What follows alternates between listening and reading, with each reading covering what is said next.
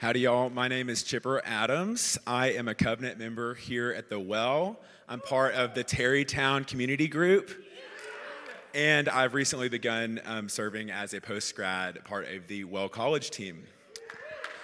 Our scripture today is from Judges chapter 6, and we'll be beginning in verse 11. Now the angel of the Lord came and sat under the terebinth at Ophrah, which belonged to Joash the Abiezrite, while his son Gideon was beating out wheat in the winepress to hide it from the Midianites. And the angel of the Lord appeared to him and said to him, "The Lord is with you, O mighty man of valor." And Gideon said to him, "Please, sir, if the Lord is with us, why then has all this happened to us? And where are all his wonderful deeds that our fathers recounted to us, saying, 'Did not the Lord bring us up from Egypt?' But now the Lord has forsaken us and given us into the hand of Midian." And the Lord turned to him and said, "Go in this might of yours and save Israel from the hand of Midian. Do not I send you?" And he said to him, "Please, Lord, how can I save Israel?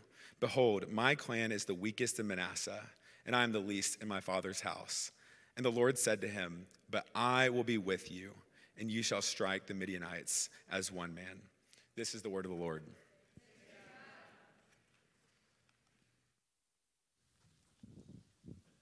All right, Christ beloved, how are we? Good. It's good to be here with you all today. I am often strongly affectionate towards this church, but I've been overwhelmed with affection recently. I love what the Lord is doing here. I love how the Lord is working in us and through us, and just excited for what he's moving us into. And so God is good to give us a spiritual family to journey with. Amen? Lots of good things coming. So new series today. We ready? Good deal. Like 3 people are real ready. We about it, all right? Hey, we, for the next 5 weeks, will be in the book of Judges, looking specifically at the story of Gideon, and we got some things coming that I'm excited for, but Gideon is a zoomed-in story within the book of Judges as a whole. The author actually spending more time on Gideon than any other judge, and for good reason, because to understand Gideon is really to understand the book of Judges in a lot of ways. The overarching theme of this story, hence the title of the series, is the beautifully broken hero. If I were to write a book on Gideon, that's what I would title it. Unfortunately, my Ebonics ain't acceptable English to most publishers, so until further refinement, your boy ain't writing no book anytime soon, all right? But there is so many riches that I think apply to us personally and also to our church corporately, and so I'm excited to really journey in this together. As often mentioned, we're going through each of our distinctives this year, and the distinctive we're focused on, as Orieji talked about, is pushing back darkness. We exist as a church to make much of Jesus by reproducing disciples who impact the world for the glory of God. And so for the glory of God is the reason why we exist. God is glorified in us and through us, and I believe wants to use us to exalt his beautiful name. And in this, we believe that part of glorifying God is pushing back darkness. Our full distinctive actually reads this. It says, "We begin and end our mission statement with the same idea, because this is what we live for, to glorify God. We believe that this statement ties everything together and is the ultimate reason for our existence. We believe in fighting for something bigger than ourselves and laying down our lives for the sake of the glory of God. We believe that God has actually given us the ability to push back darkness in our city, our nation, and this world, and desire the light of Christ to shine through us on all things. We want to push back darkness, and that's what we're focusing on in this series through our beautifully broken hero. And Gideon is so good, y'all. Like, I'm excited to jump into this series together because there's so many things wrapped up within this book, so many imageries that I think really create this impact in our life if we would allow it to bear weight on us. And so, as Chipper already read some of the meat of the story for us so that we know where we're going, I want to back up just a little bit to explain the context of what's going on here. Judges was written in between the time of Joshua, when Israel finally got into the promised land, and the kings like Saul or David or Solomon, etc. And the overarching theme to the book of Judges is that after they got what God had finally given them, after they finally got blessed, these cats were ratchet during that time, y'all. They was wilding out. They was acting a fool. They was cutting up. They was acting a hot mess. or however you say it in your vernacular, okay? The theme of Judges is repeated multiple times throughout this book, and it's actually mentioned in the very last book or verse in this book as well. In Judges chapter 21, verse 5, the last verse, it says, "In those days there was no king in Israel. Everyone did what was right in his own eyes." Whatever, I do what I want. If you're old enough, you get that reference, okay? That was the book of Judges. Now, what would happen is they'd act out, God would punish them, or rather discipline them in their sin, and they'd be like, "God, we're so sorry." And then God would send a judge, and he would deliver them from the mess they were in, and then they just fall right back into the same sin patterns again. And so Gideon is actually the fifth judge in this series at large, and the one that I believe that we can learn the most from. If I'm honest with us, I actually believe this is a really pivotal series for us as a church body, because I believe that God wants to speak things to each of us individually about how we push back darkness around us. I think that God wants to call us up and call out some things in us to push back darkness like Gideon did in our church and in our lives. And so with all of that context in the book of Judges, let's go back to the beginning of Gideon's story. In Judges chapter 6, beginning in verse 1, we see this. It says, "The people of Israel did what was evil in the sight of the Lord, and the Lord gave them into the hand of Midian 7 years. And the hand of Midian overpowered Israel, and because of Midian, the people of Israel made for themselves the dens that are in the mountains and the caves and the strongholds. For whenever the Israelites planted crops, the Midianites and the Amalekites and the people of the east would come up against them.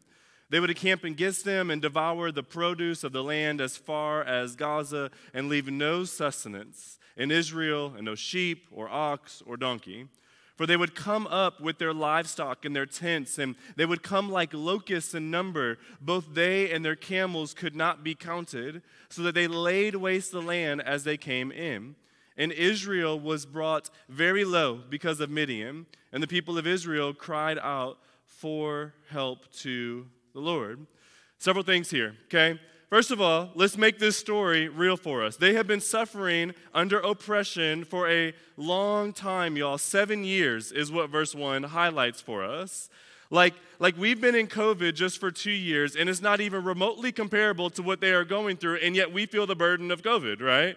These people are being oppressed in some very serious ways, so you got to think about where their hearts may be before the Lord here.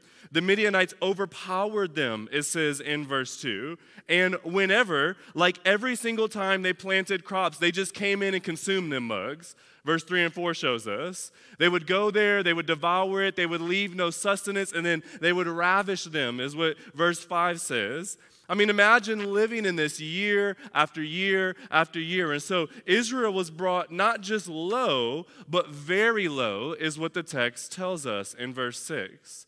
I believe there's several application points for us here already. Firstly, there's this normal pattern that happens in the book of Judges. What happens is they sin, and then they get oppressed, and then they cry out to God, and then God sends a judge to deliver them. And we'll see in a second how God breaks this pattern, because this is actually the 5th time they've fallen into this identical pattern here. And as a father, I have seen this trick before, right? It's like, girls, don't do that. Girls, don't do that. Come on, girls, I told you, don't do that. This is as far as I get, though, okay? God went all the way to here, all right? There's no repentance, though, is what we're seeing. Even in this story, there's not really repentance, because they sin right before and they sin right after this story. So really, there's just remorse and confession, and there's a difference between confession and repentance. Confession is saying, I've done something wrong. Repentance is actually changing the way you behave and doing something different. And so their crying out was circumstantial, which was shown in the previous and the next story. There's no true change of heart. Israel just wanted better circumstances. They didn't want to suffer. They didn't actually care about pleasing or following God. Their repentance was not heartfelt. It was really just skin deep in that way. And I think that this happens to us too.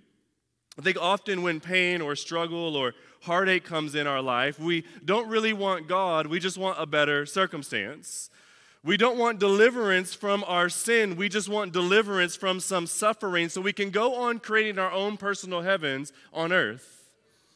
Now, I always say it's good to desire not to suffer, even godly to desire that. For where we are going, there will be no suffering. But oftentimes, God is trying to get our attention in our suffering. And rather than seeking Him in it and through it, we often just seek to be freed from it. We're missing what God is doing in the midst of it. And often we seek to be freed from suffering, even if that means that God ain't even in the picture. We'd rather not suffer than have Christ.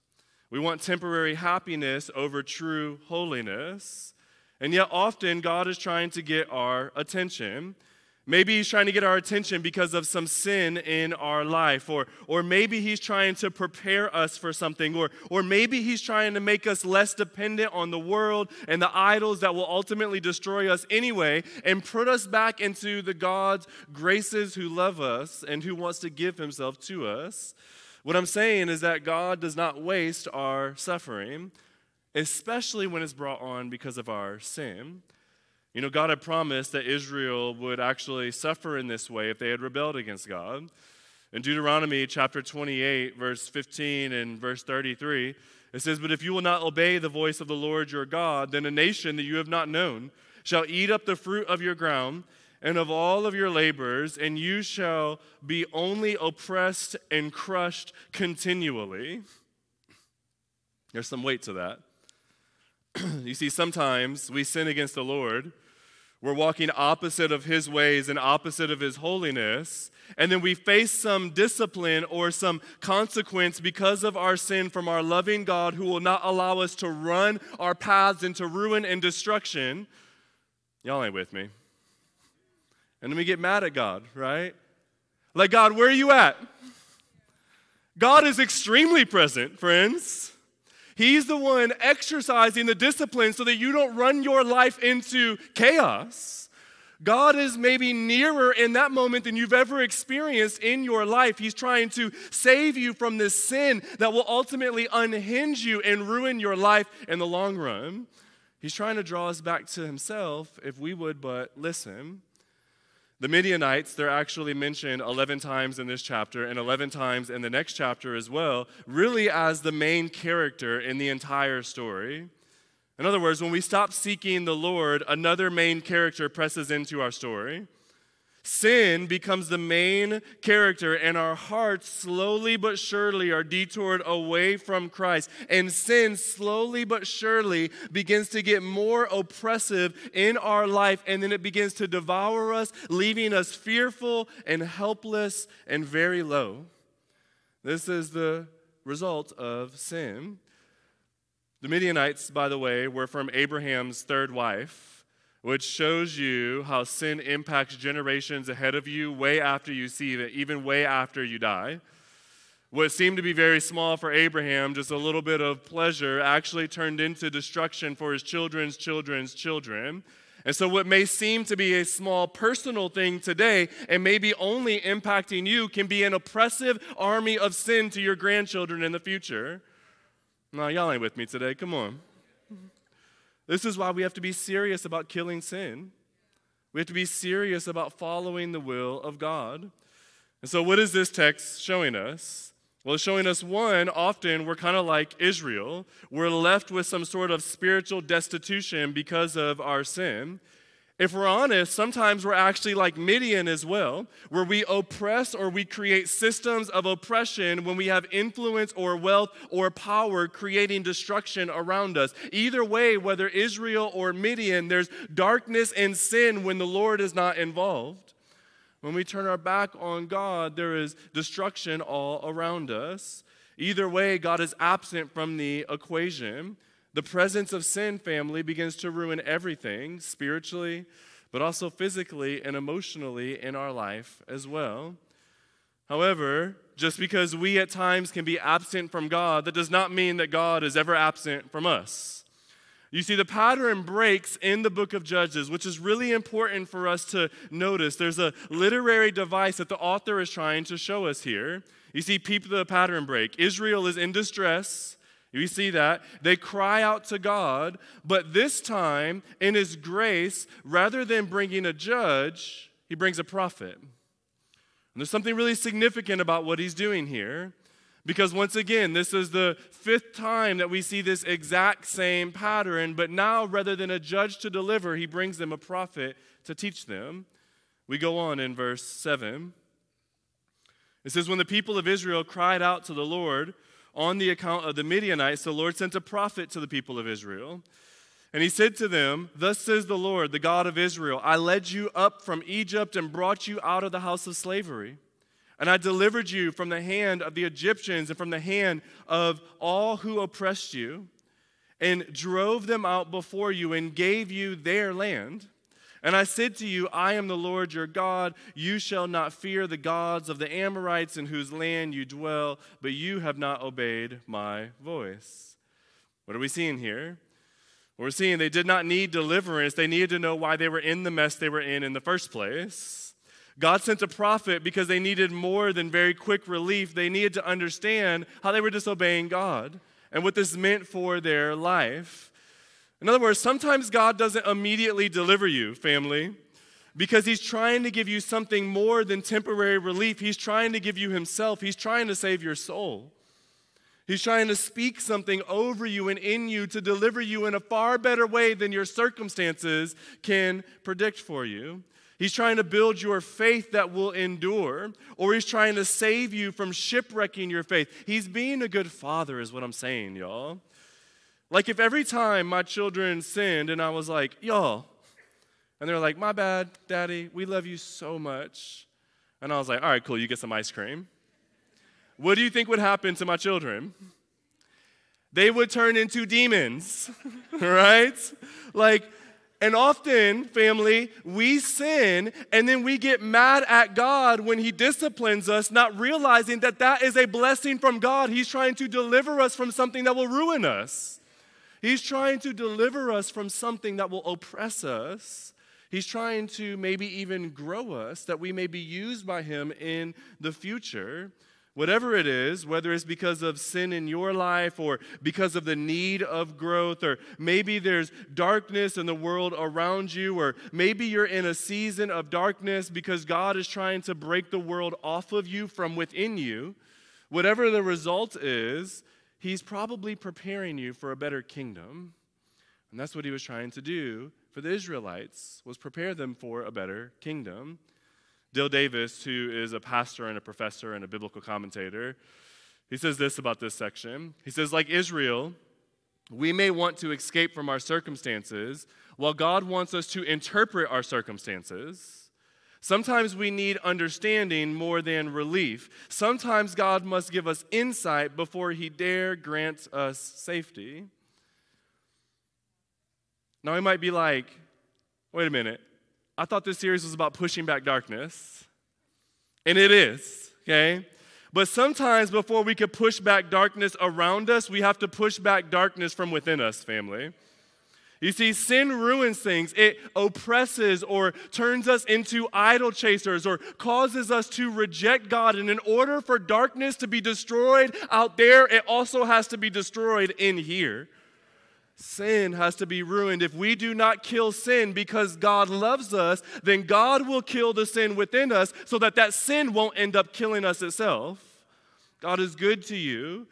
What in your life keeps popping up that will bring you very low? Maybe that thing that keeps popping up in your life is God's grace to help you not ruin or shipwreck your faith in the long run. Y'all with me? Like there are probably things in your life that are repetitive, that bring you low. Man, maybe that is God's unbelievable grace on your life, that he might one day bring you really high. Because without that tethering, at times we just run rampant and we do whatever we want, and we do evil in the sight of the Lord. Now there's a second pattern shift here for us that I think this one is very beautiful and very profound, because normally when a prophet comes, he or she delivers an almost identical speech. There's an intro, there's a recalling of God's grace, there's a demand that God gives because of this grace that he has given to others. Then there's an accusation of how they broke that demand, and then a pronouncement of judgment. And then judgment comes, they cry out, there's deliverance, there's a brief enjoyment, and then rebellion, and then wash and repeat. Wax on, wax off.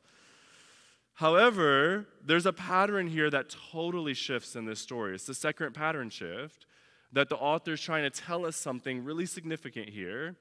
You see, there's an intro in this story. We actually see it in the text. It says, "Thus says the Lord." So here's the beginning of this pattern, right?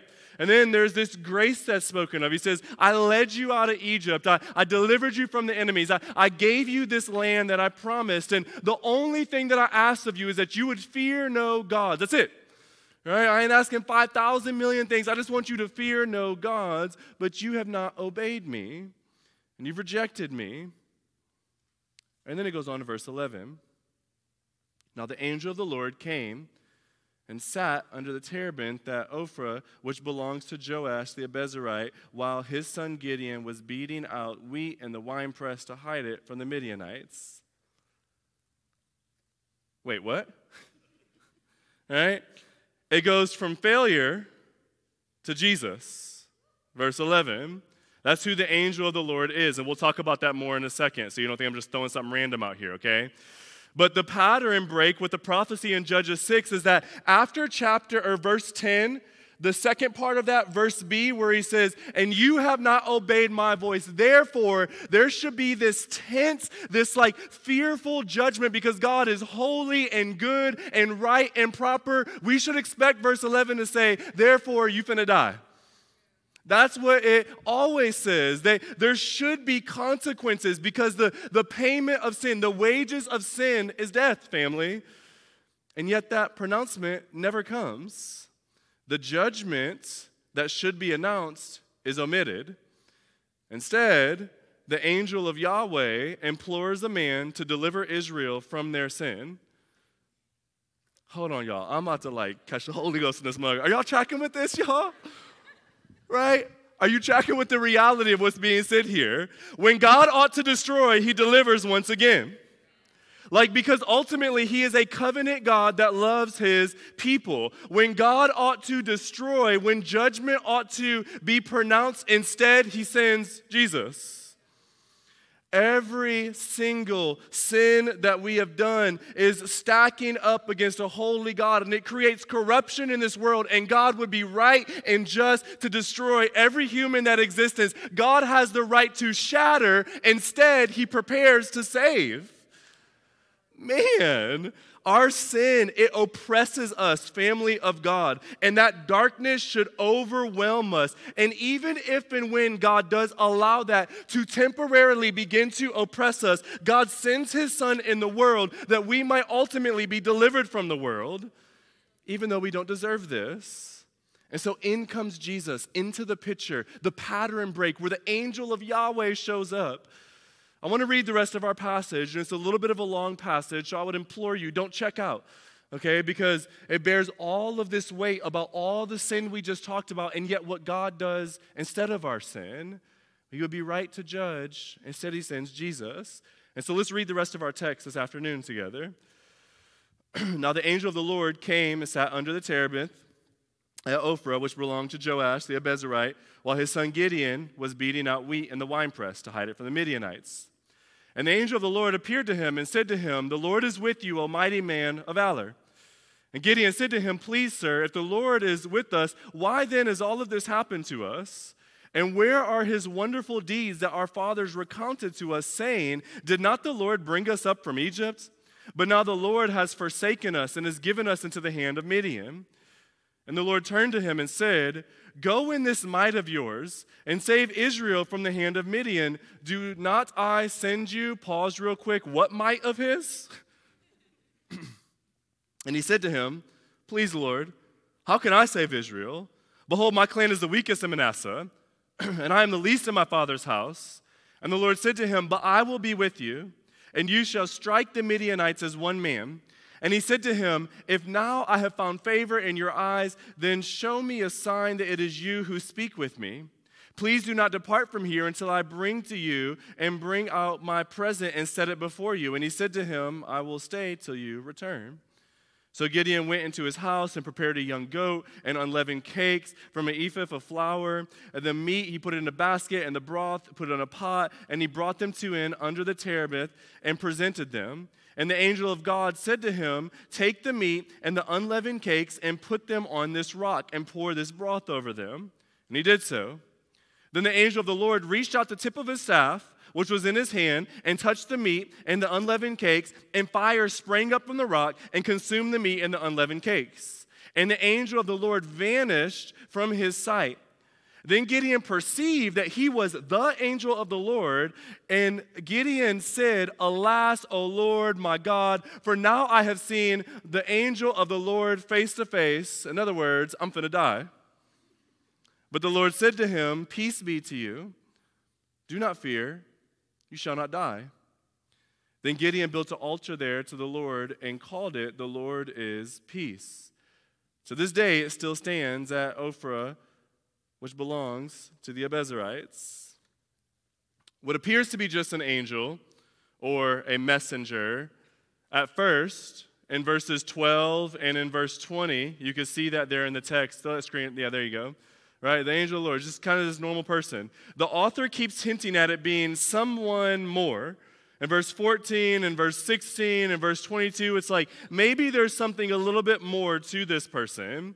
And Gideon begins to suspect this too. We actually see a progression in Gideon's understanding about the Lord. Please don't miss this, y'all.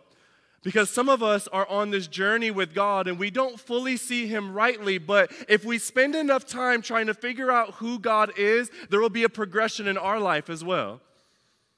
Y'all missed that. Come on now. Have you experienced that in your life? You see in verse 13, he calls him sir, right? My Lord just means sir in that. But then in verse 15, he calls him Lord, like a higher honor. But then in verse 17, there's this suspicion of more. He's like, man, maybe there's something more. Let me make an offering to you. And then in verse 22, he sees God, but I say that he sees God in part. He sees God, but not sees him fully, because at this moment, Gideon still thinks that he is a God who will destroy. Gideon doesn't yet understand God's covenantal love. His view of God is accurate, but it's harsh. Y'all with me? A lot of our view of God is accurate, but it's harsh. And you see God as this God who is waiting for any moment to come and try to destroy you. And that's what Gideon thought about God. We don't have a ton of time for this, but left without reminder of who God is, we will always think that God will destroy us and punish us at any possible moment. By default, that's what we will do because we have an inaccurate view of God. But then in verse 24, God speaks to him, and then he sees God in full. He's the God of shalom, which is why you and I need to constantly hear the voice of God through the word or through his spirit or through worship or through fellowship with one another, that we might know who God truly is. Because if not for our fallen minds, we will always think that God is a God who is looking to get rid of us, when in reality, God is a God that is looking to draw us near, family. He is the God not of destruction, but of shalom, of peace. We need to speak that truth over each other over and over again. Once again, when God should destroy, Jesus steps into the picture instead. And instead of destroying, Jesus does something wildly different. He commissions. There's all sorts of gospel points and parallels here. And honestly, we don't have time for all of them. But it's important to notice when and how Jesus steps in here and the place of the pronouncement of judgment that commissioning may be had. Jesus steps into judgment that he might commission you. You see, the same thing happened 1,200 years later after this story. When we should have died, Jesus came down to earth permanently this time, the messenger of God, wrapped in flesh. There's clearly something different about this man, yet not many people saw him clearly. But when they finally did see him clearly, they worshiped him for who he was. It's a parallel story. And Jesus, 1,200 years later, also stepped into the place of judgment and rose up from the grave and then commissions us to do something for his name. Look, can we do the gospel point a little bit earlier in the sermon this week? right? I mean, what could you say? No? Do it later? It's like, no, we're going to do it right now, okay? Like, listen, like, let's keep it a band, okay? Do you feel the weight of this in your life?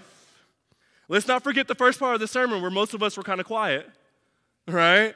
Like sin is real and it is weighty, but look at what Christ is showing us happens when we allow him to step into the picture. Look at what it's showing us when we allow Christ to come into our life. There is deliverance. There is no judgment. There is commissioning on your life, family. There's something beautiful that's happening here. You see, Jesus shows up while Gideon's hiding. Did you catch that in verse 12, 11? Trying to cover himself, it says, kind of like Adam in the garden. But Jesus comes and speaks something better to him, a more holistic deliverance in some ways. You see, many of us also try to cover up our sin and our shame from God. But the gospel says that you can bring that out into the open and lay it before God because he will cover it for you and deliver you from it. You see, Jesus appears to Gideon under a sacred tree. That's what the terebinth is. It's a sacred tree, kind of like the cross is a sacred tree. And he shows up to him while he's beating wheat, like bread, in a wine press, like wine, bread and wine, communion. And then Gideon offers a young goat or a lamb, some translations say, on a rock like Golgotha, to God who is the God of peace. Many years later, another lamb would be offered, and rather than just accepting the sacrifice, though, God himself would become the sacrifice, family. This is unbelievable gospel news so that you and I might now be accepted before God.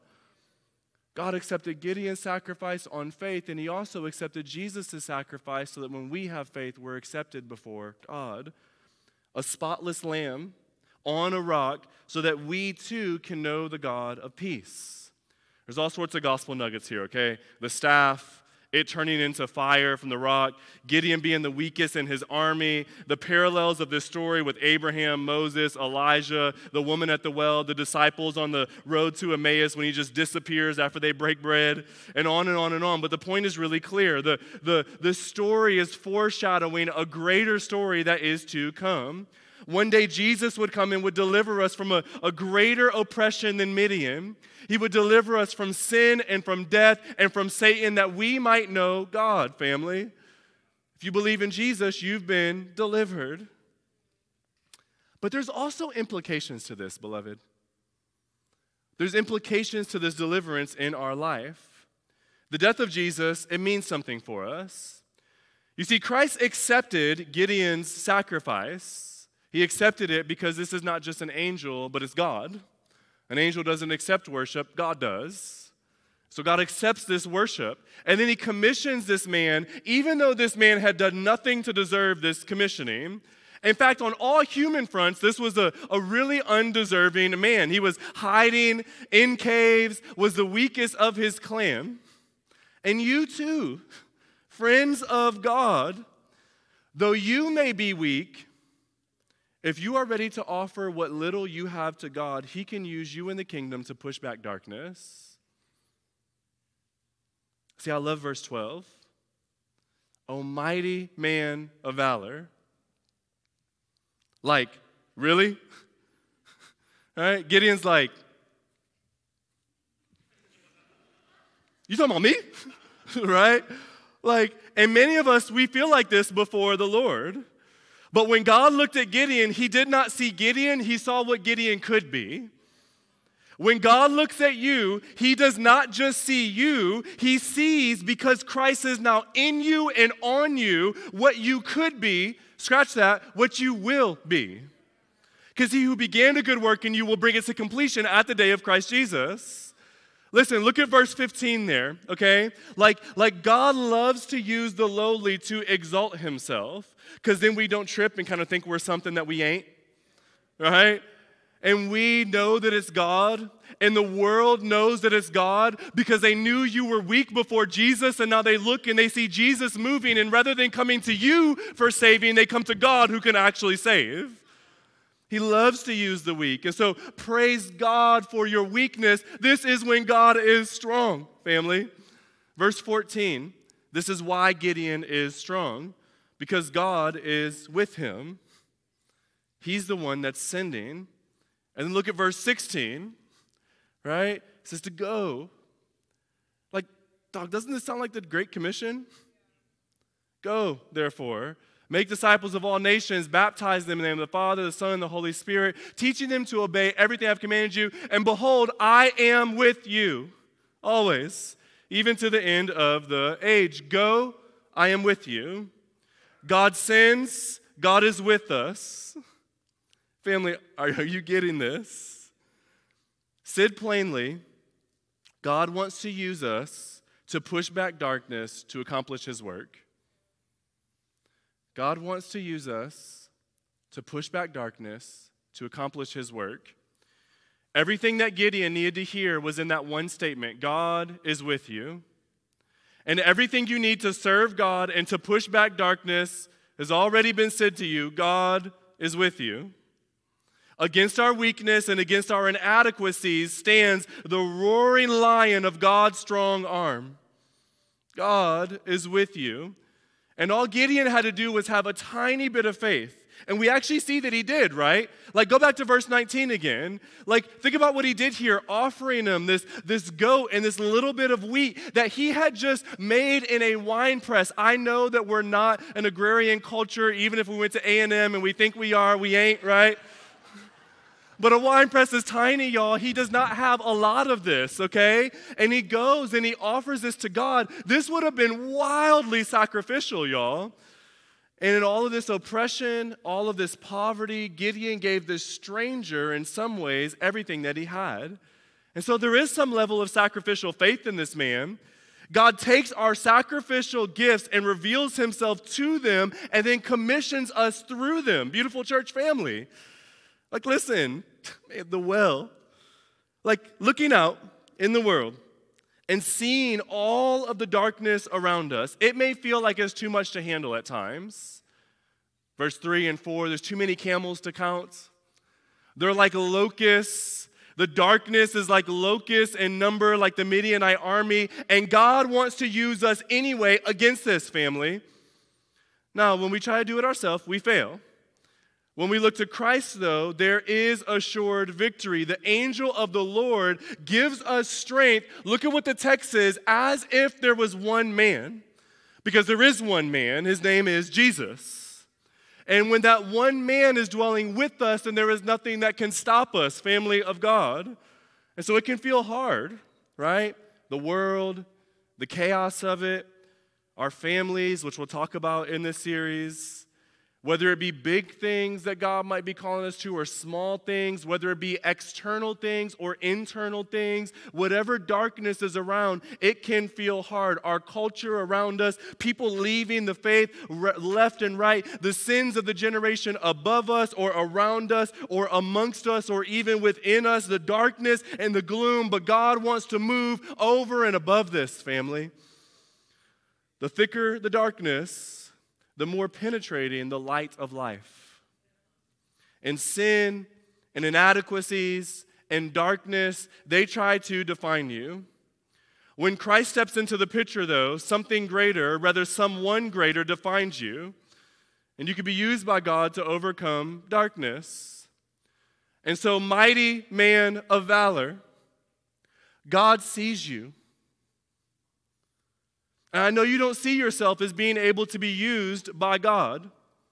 You don't know enough of the Bible, or you don't have enough faith, or you don't have what it takes, and all of the darkness can come in around us. But I hope that throughout this series, you begin to see that in small ways, family, whether in your family or in your heart or in your one place or in your job or in the nations or in this church or in massive, massive ways, God does want to use you. Mighty woman of valor, the Lord is with you. And I know that pushing back darkness can feel hard sometimes. It is okay. He is with you. What can man do to you? And I hope throughout this series you see that as long as he's with you, and if he commissions you, which if you're a Christian, he has, then we can push back darkness in this world around us. And I deeply believe, with every ounce of being that I have inside of me, that God wants to use us. And so go, because the Lord is with you. I love you guys. Let's pray.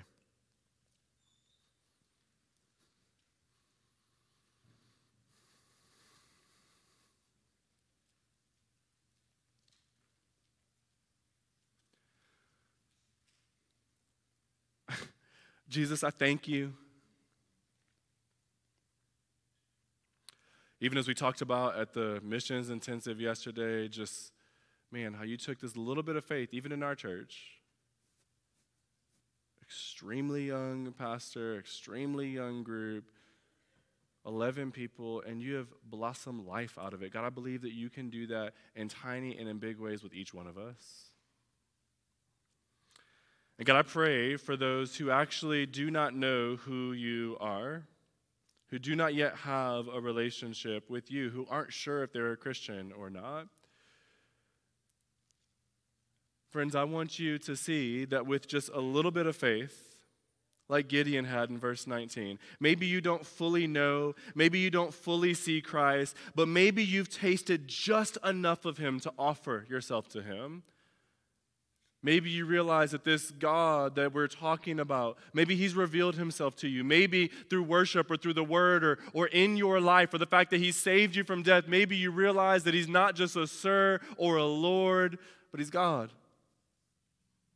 And if you offer that little bit of faith to him, he saves you. Let him light that sacrifice of yours on fire. And God, I pray for those of us who have offered ourselves to you, this little bit of sacrifice, all that we had left, we've given ourselves to you. God, I thank you for saving us. What in the world? And God, how easy is it for us to make both of Gideon's mistakes? God, we see our troubles as evidence that you have left us instead of asking what you're trying to do through our troubles.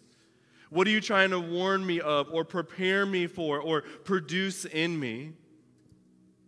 Help us to see what you're doing in our suffering, God. Yes. Also, like Gideon, we're often waiting for you to do something in our life or in our world, wondering why you do not bring someone to help. We essentially say, God, why don't you remove this problem? Instead of saying, Lord, please make me the person who can handle this problem. And so please allow us, Father God, to push back darkness. Use us, God. Use this church body. Please, Jesus, please. Thank you for your salvation. Thank you for your gift of life. May we never forget it.